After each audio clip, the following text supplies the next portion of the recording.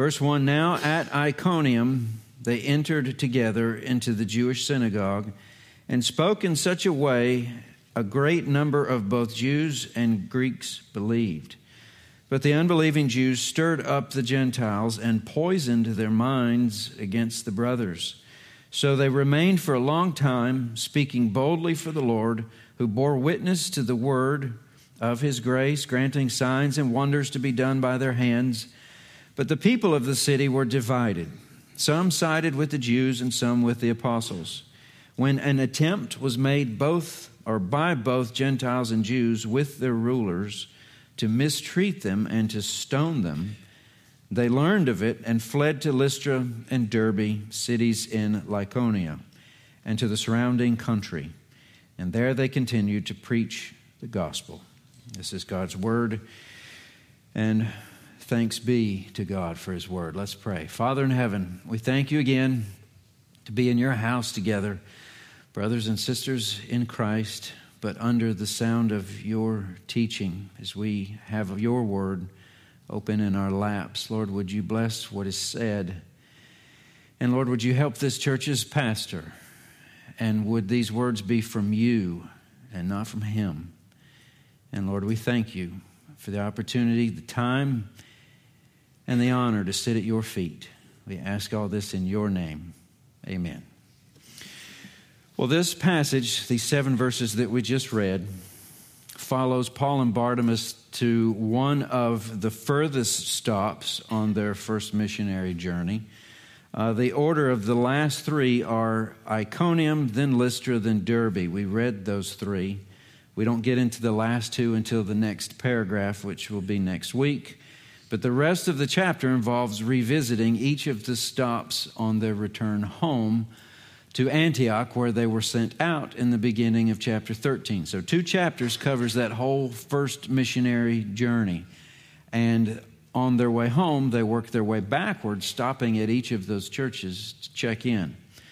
The first 7 verses, what we just read, document the missionaries' whereabouts, along with a brief account of what went on in Iconium, but with fewer details than other passages. This is about as skinny of a report on a missionary journey's church that we're going to find. And it probably would be easy, if not expedient, to just pass right along, group this in with the next paragraph, hope it doesn't take too long to do them both, and keep trucking next week. But I think there's something here. You'll have to be the judge of that. You're smart people. You can think for yourselves.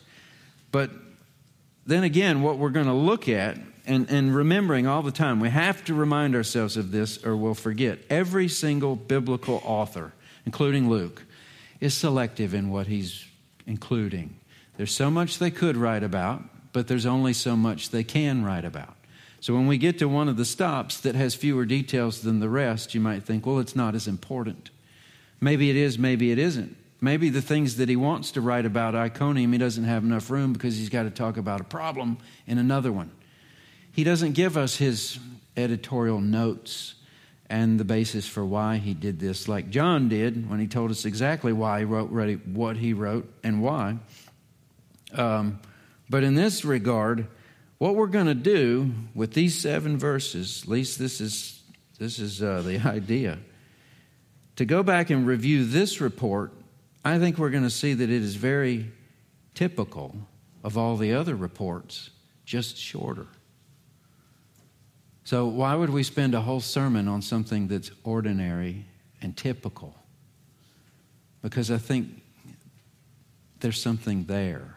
If this church is listed only to share that it's like all the rest of them, then maybe that's what Luke's trying to say.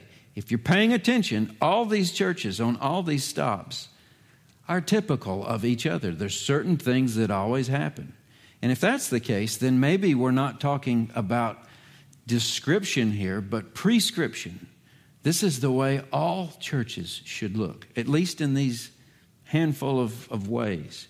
And I think what we'll do as we work our way through it is ask ourselves if we're as typical as these churches are typical. It's not a fun word. Don't know if you used it this past week, but a lot of times when people use the word typical, it's in response to something someone does, and it's got a period behind it. It's just one word. Maybe starts a separate sentence with a period, and then typical. You ever heard anybody do that? They add maybe a modifier. That's typical. What they think is that you're so predictable that they can expect what's going to happen. And then once you've done it, then they say, yeah, I knew what was going to happen. That's typical. Well, there's more to that word than just using it in that snarky kind of a way. To be a full-service sermon here, I've got your definition from the Google. Typical. To be typical is to be of a type, meaning that a person or thing has the same characteristics of everyone or everything else in that particular group. And then they give an example sentence, like a typical student trying to talk the teacher out of giving homework over break. In this regard, I would be a typical student. I don't want any homework over break. Break is for break. If it's a break, you don't have to do homework. If we're going to give homework over the break, call it something else, like break plus some hard work, like it's school that you're really not breaking from. Right? So let's see if this stop, Iconium is the geographical location, is typical of the other churches, and we'll have to, as we study through, see if they're typical as we move along. So we're going to look at the first 7 verses as one more reminder of the typical ministry composition in the early churches we see in the book of Acts. And by the way, I mentioned this a couple of weeks ago. I got some questions about it. I thought I'd mention it again, but particularly, this is the location. It's Iconium, where that description of Paul the Apostle and his physical appearance comes up in extra biblical literature. This is 2nd century. It's not the Bible, so we can't really say that this is true. It probably is, but not like the Bible is. Here's what the man looked like, for whatever it's worth. A man of small stature with a bald head and crooked legs. So he's short, he's bald, and he's bow-legged. Goes on, in a good state of body, which is a way of saying he was built well. He should have been, because people like to pick fights with this guy. At least maybe that would make him think twice. But the best part's now, with eyebrows meeting. That's never good. That needs fixing. And a nose somewhat hooked. And that was in a time where you couldn't fix such things for any amount of money. I thought that this was great, because here's this man who goes into places, turns the world upside down. And he says, I didn't come to you with this, that, or the other. And looks were not part of the package either. 2nd century extra biblical source, not the Bible, but interesting nonetheless. Here's the description of the man, and here's what happens in verse 1. Now at Iconium, they, including Paul, entered together into the Jewish synagogue and spoke in such a way that a great number of both Jews and Greeks believed. That's a great introductory verse. What they're doing is working. So there's 3 of these. The apostles' strategy was typical. And in a moment, we'll look at the city's response as typical. And then we'll close with the church's resolve was typical. But for this first one, they had a strategy. The apostles did. And it's the same wherever we've seen them, except for a couple of outlying situations. Whenever we look at Peter or Stephen or Paul, all chose to do most of their teaching in the synagogue, speaking largely to Jewish people. And we discussed how there's a reason for this. The reason was because it's a ready-made audience. It was an easy button if one was available to them. They didn't believe that Jesus was their Messiah, but they did believe in the God of Abraham, Isaac, and Jacob. They did believe that the prophets prophesied a Messiah. They just missed the fact that it was Jesus. So really, they agree on everything but one thing. So start with that group rather than a group that knows nothing of the God of Abraham, Isaac, and Jacob, and you're starting from scratch. That was their mode of operation until they get to the places where there are no synagogues. And then they do something different. But what they're doing even though we see other methods, you've got Philip and the Ethiopian eunuch come to mind, if you remember that. Or Peter in the house of Cornelius. Neither of those are synagogues. But the pattern is similar. They're stepping through the open door afforded to them. That's what going to the synagogue. It's the same thing. Wherever the low-hanging fruit is, go pick the low-hanging fruit. And then work your way higher. If we're going to get the gospel out, we go to where they're listening. If they're not listening, we go somewhere else where they are listening. Even Jesus did that. Taught his disciples to knock the dust off their shoes when they left a certain area. By the time we got to the end of this, they're going to be threatened with their lives, and they leave altogether. Before that, they put up with quite a bit of difficulty.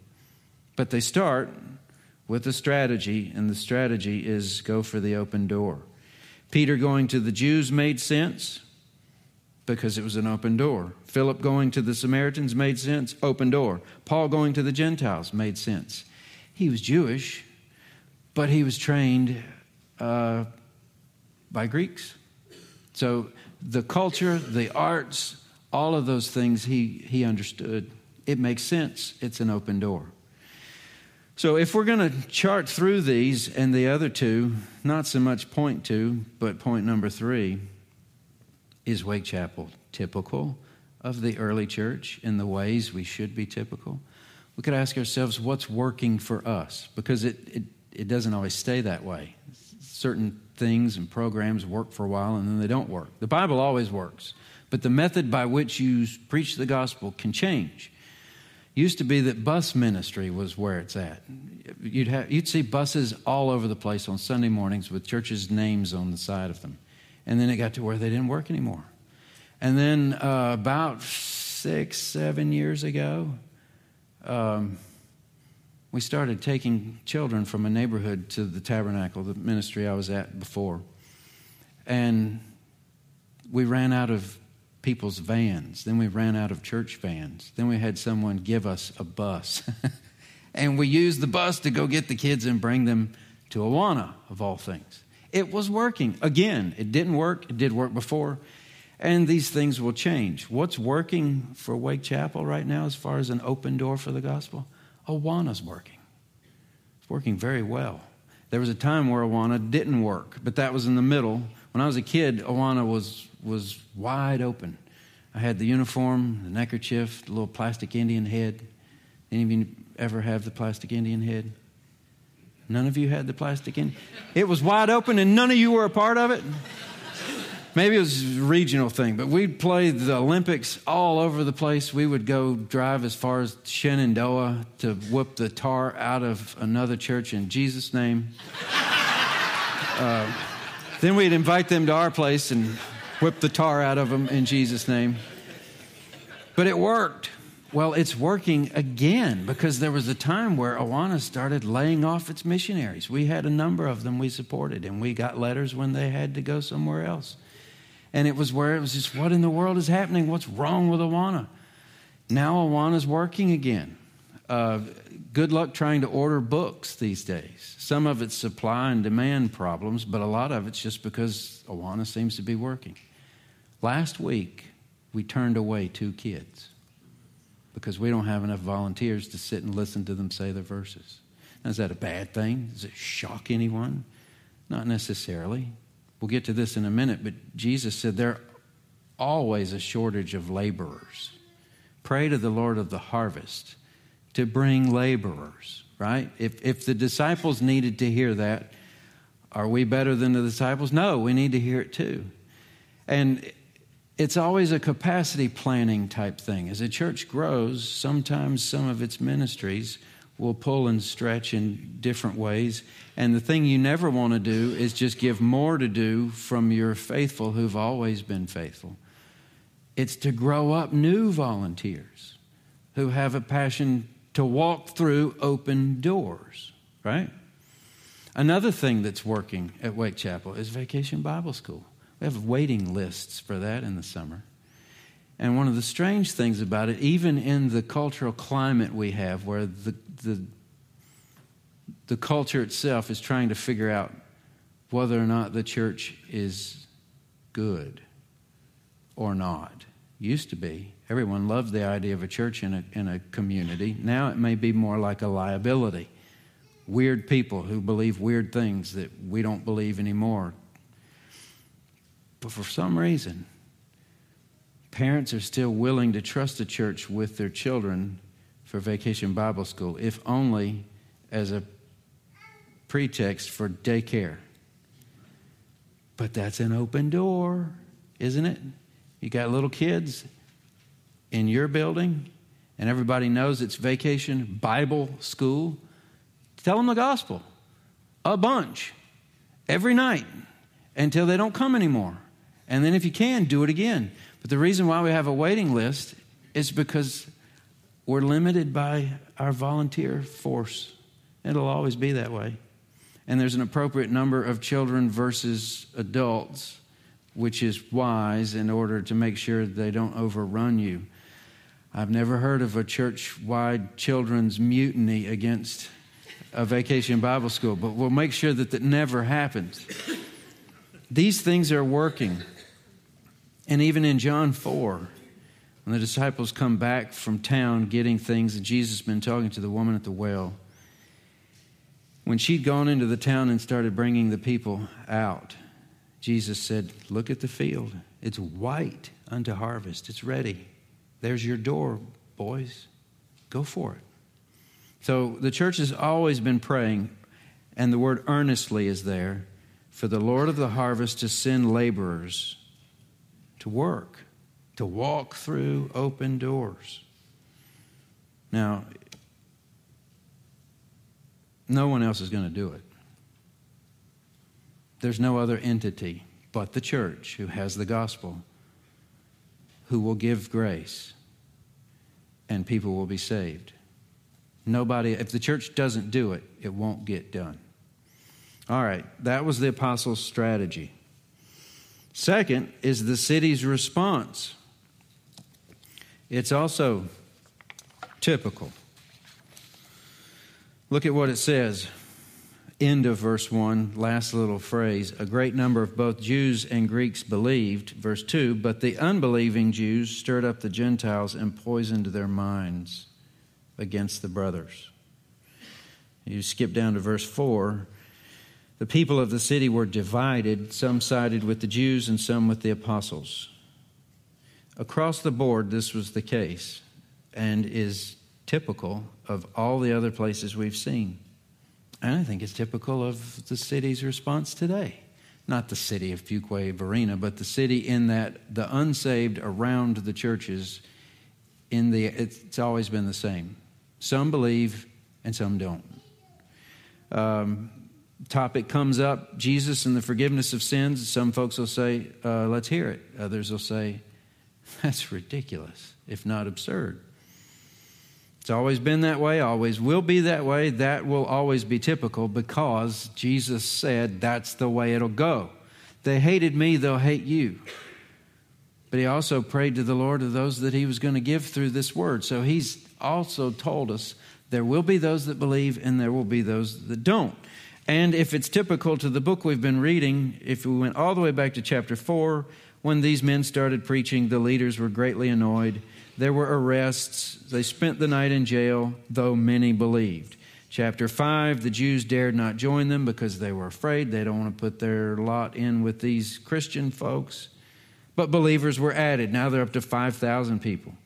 Chapter 6, many believed, but then Stephen stoned. Some like it, some don't. Chapter 9, speaking boldly, there were many looking to kill them. Chapter 13, that was the last few weeks. The whole town came out to hear Paul, but then the Jews drove them out of the district. And now in chapter 14, it's put as clearly as it's been put yet. Some received the word and some rejected it. To the point that Luke tells us the people were divided.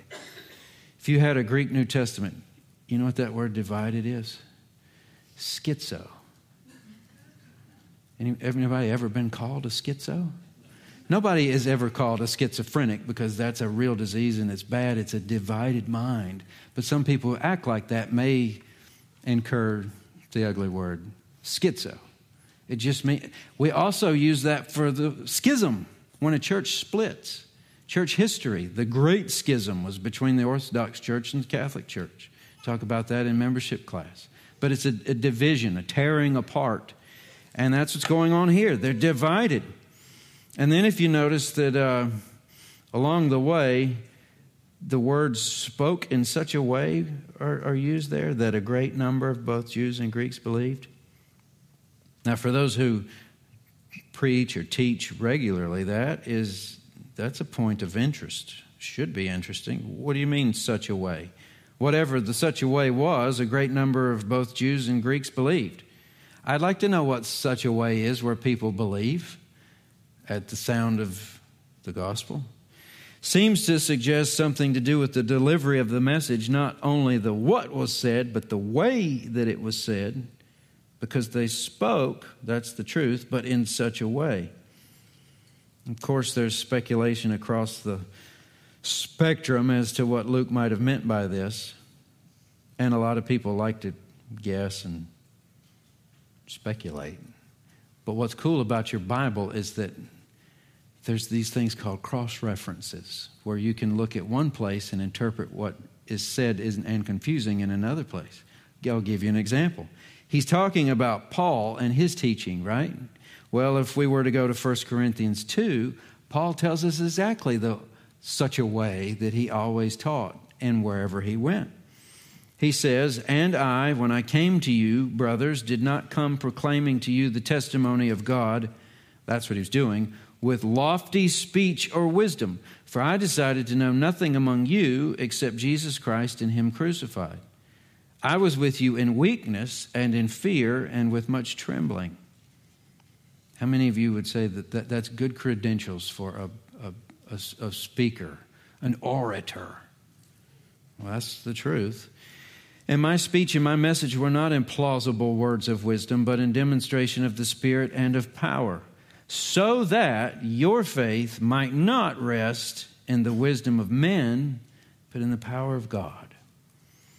That was the risk he took. I'm going to strip everything from my gospel preaching that you might latch onto as being special or worthy or exciting or entertaining, such that at the end of the day, no one's faith is going to be built on that stuff, but on the actual gospel itself, because that's all I'm ever going to talk about.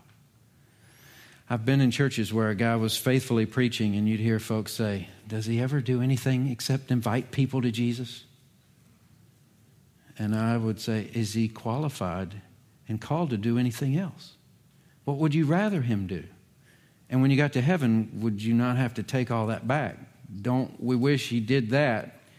Because eternity is going to be based on here now, which is temporary. I think so. So whatever it wasn't his eloquence. Whatever it wasn't his logic. Paul was courageous. There's no doubt about that. But he says of himself he was weak, fearful, and trembling. And the key was in verse 4, where it was not plausible words of wisdom, but the demonstration of the Spirit and of power. So if people believe when a man preaches, that's why they believe, because of the Spirit's power. That's what makes preaching prevail, what makes it authoritative, definite, without apology. It doesn't start with eloquence or persuasive use of logic or ways with words or clever insight, charisma, presence, blah, blah, blah. It starts with weakness, fear, and trembling and ends with a demonstration of the Holy Spirit and the power of God, if it's the good stuff. And this was the good stuff because many Jews and Gentiles believed. I believe, though it's not said anywhere in Scripture, that it's a sin to bore people in a sermon. And I watched a lot of men sin, according to that definition. The reason why it's a sin is because the Bible's not boring. It's very exciting. If anyone would give it the time of day, they'd agree. There's no other piece of literature like this on the planet. It's full of adventure. In fact, ever wonder why no one ever made a film about the whole thing? Because they don't have ratings that go for that severe worth of thing. I don't know that R would catch some of the stuff that's in here. That's why you have to be careful the way you teach through this. I mean, it's got it all. right? It's not boring. But people who are used to entertainment and who don't know this book would look at it and say, that's boring, because they don't know what it is. So you have to preach accounting for the person who's grown up in church and the person who's very new to it. And be sensitive about bringing them all in on the things that maybe a lot of the people know, but it takes some time to learn. None of us ever grasp the gospel in one swing. It's quite a reach. Look at verse 3, and we'll get to point number 3. The church's resolve was typical. Not just their strategy. That's the same throughout. It should be ours too. Walk through the open door. And the second one, the city's always going to, some of them will believe, and in the city, some of them will not believe. And what we'll look at here, those that don't believe will usually turn the heat up. And they'll make that gospel preaching difficult. So the church's resolve was typical. They rolled with it. Verse 3, so they remained for a long time speaking boldly for the Lord, who bore witness to the word of his grace. That's everything. That's what we pray for when we open our Bibles and start teaching and preaching, that the word would get its witness. It's a problem with preaching that doesn't have much word in it. There's not a lot of opportunity for the Spirit to bear witness to the actual word. There's not a lot of word there. But that's what happened. That's what they did when they walked through those open doors. They would speak boldly, and then the Holy Spirit would bear witness to the word of his grace. And then, we don't see this happen much. I believe sometimes it still takes place. But on the frontier where the gospel hasn't been heard, perhaps, granting signs and wonders to be done by their hands, only for the purpose of saying this is different and it's legit.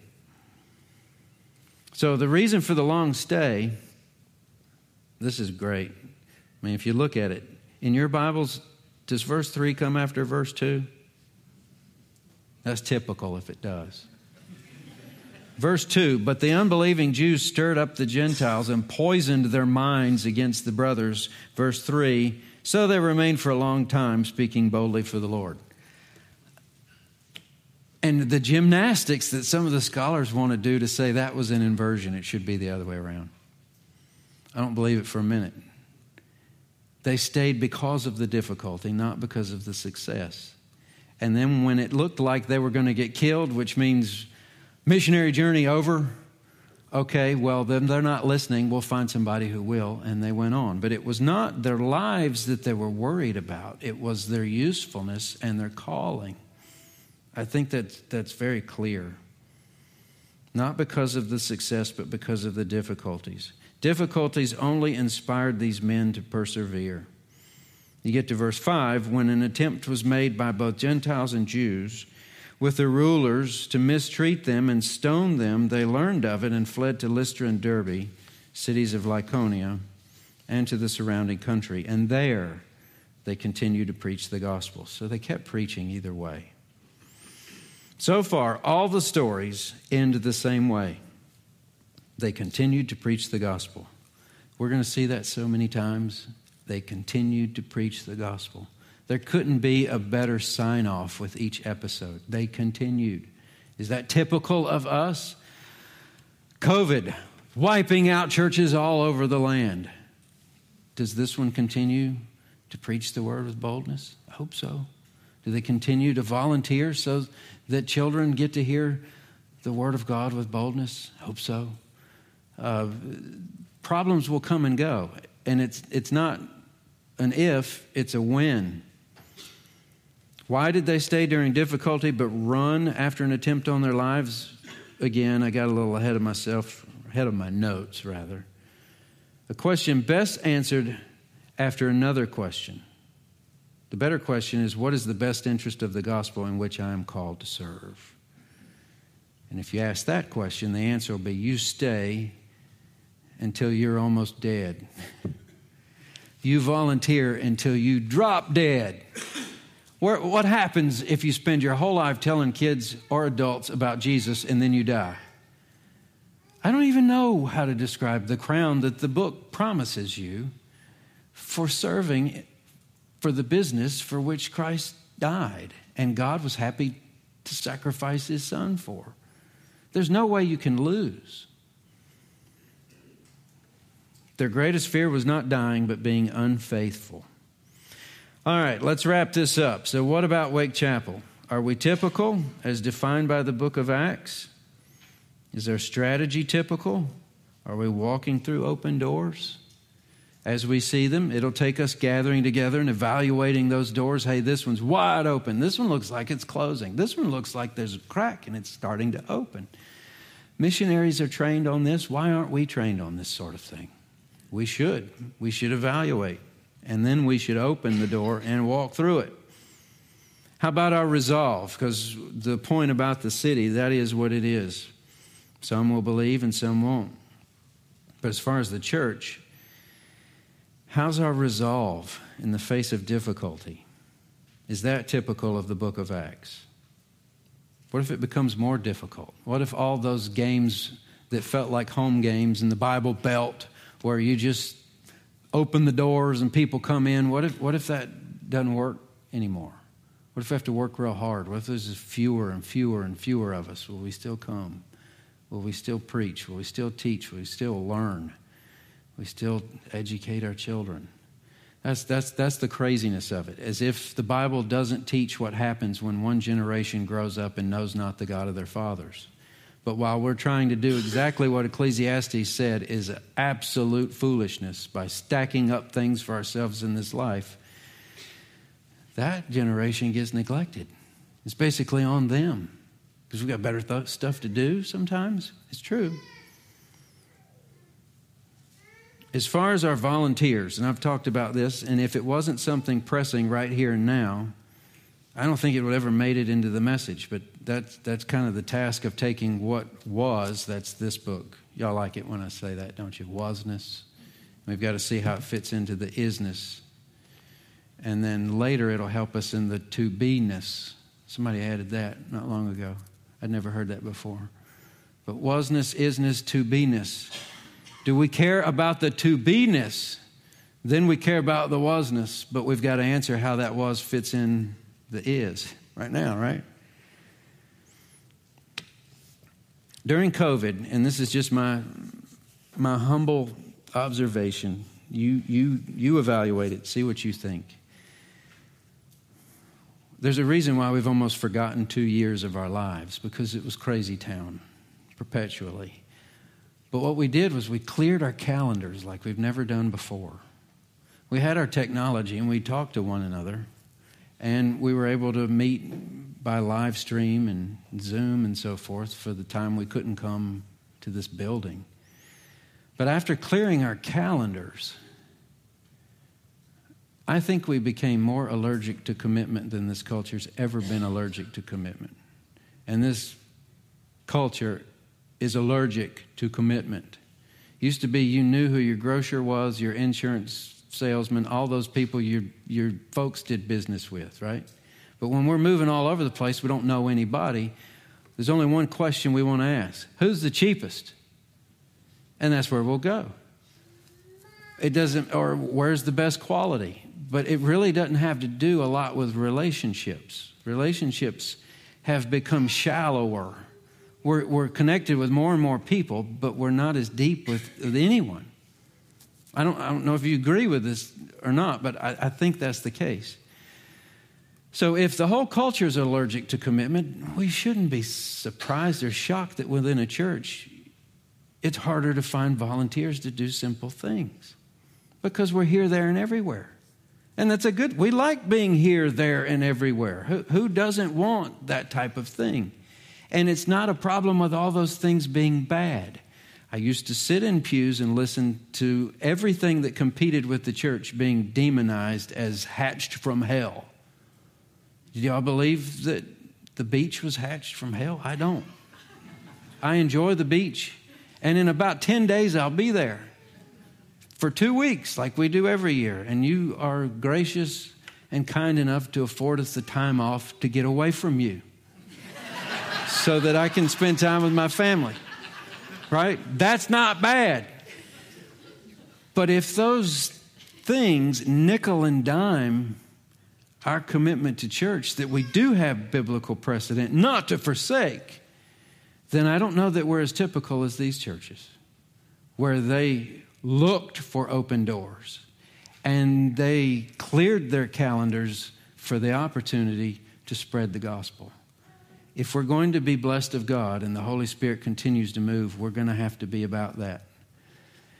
I don't like hearing that Wake Chapel's turning away kids who are coming to Awana or a waiting list for VBS, but I can't do anything about it other than be part of it myself or sit in a room and study so this can get done while someone else is available for that. We can't do it all. My wife can't do it all. My kids can't do it all. You can't do it all. But together we can get it done.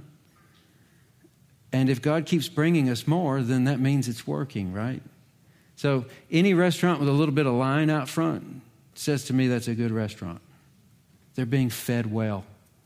So a little bit of a line here as well too. But from a few weeks ago, let's get to cooking. Because that recipe saves lives. It's not our recipe. It's God Almighty's. So if we have to clear our calendars for an eternal reward, I think that's a good move. We need to be able to say that we are present, involved, and engaged. Those are words maybe you want to write on your refrigerator. Are you present at your church? Are you involved at your church? Are you engaged with your church? I'm not just talking about a building and a list of services. I'm talking about your church family, brothers and sisters in Christ that you will live together with for eternity, that you've joined as part of church membership, all the one another's in the New Testament. We're stuck with each other. Are you involved, engaged, and present with this people group? If you know them well, they'll stand you up. It's better to serve with others than to serve alone. There's nothing like it. No club, no institution in this great land can compete with something like this or even attempt.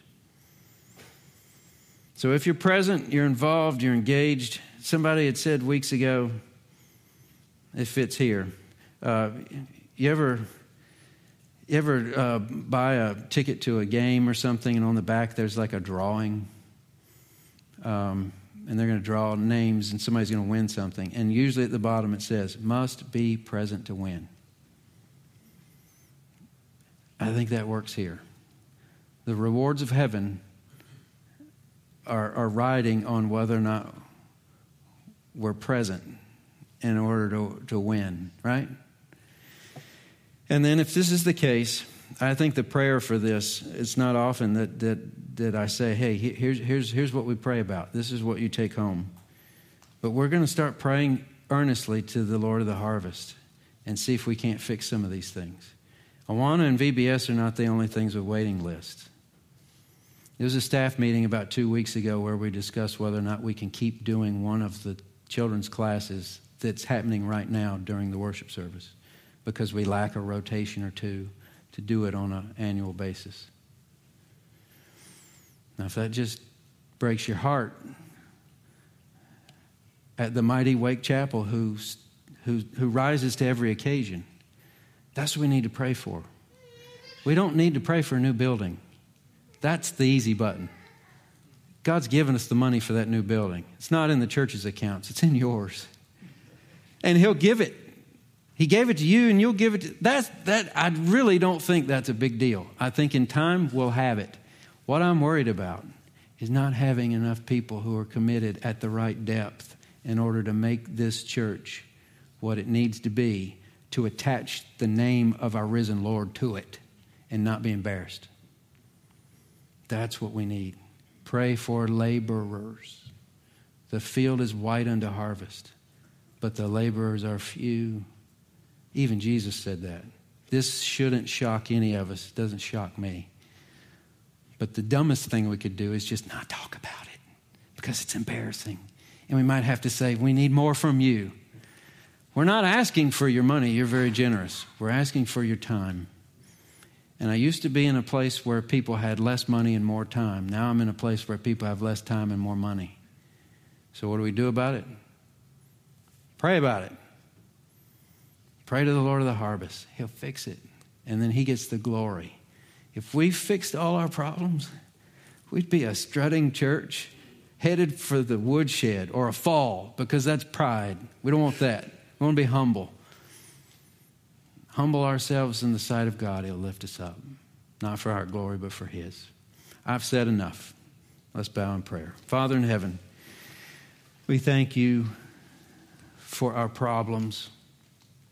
As crazy as it sounds to say it, Lord, we thank you for a shortage in volunteers if it's necessary for us to evaluate what we're doing and why. Lord, we're thankful for the struggle of a building campaign if it's necessary, just to frame in our minds what it is we're doing and why. Lord, these men that we're reading about, these heroes, were no different than us. They're sinful just like us. They struggled just like us. But Lord, they determined at some point to focus on the gospel, and everything else takes a back seat. Lord, may we not be the type of church that would ruin families and burn out people to make a name for ourselves. Lord, we'll answer for that. That's wrong. It always is. But Lord, if we could be so privileged to be in on what you're doing and to be perceptive enough to see where you're moving and just to follow where you're already at, would you be so pleased as to let us see with our eyes the conversion of children, the conversion of adults, to see the few out of the world that do believe, and let you handle those that don't. Thank you so much for Wake Chapel, a church that I think I can speak for the whole group by saying is a blessing from heaven. Lord, thank you for this church and its people. Use us how you see fit. Lord, send us laborers for your glory. In your name, amen.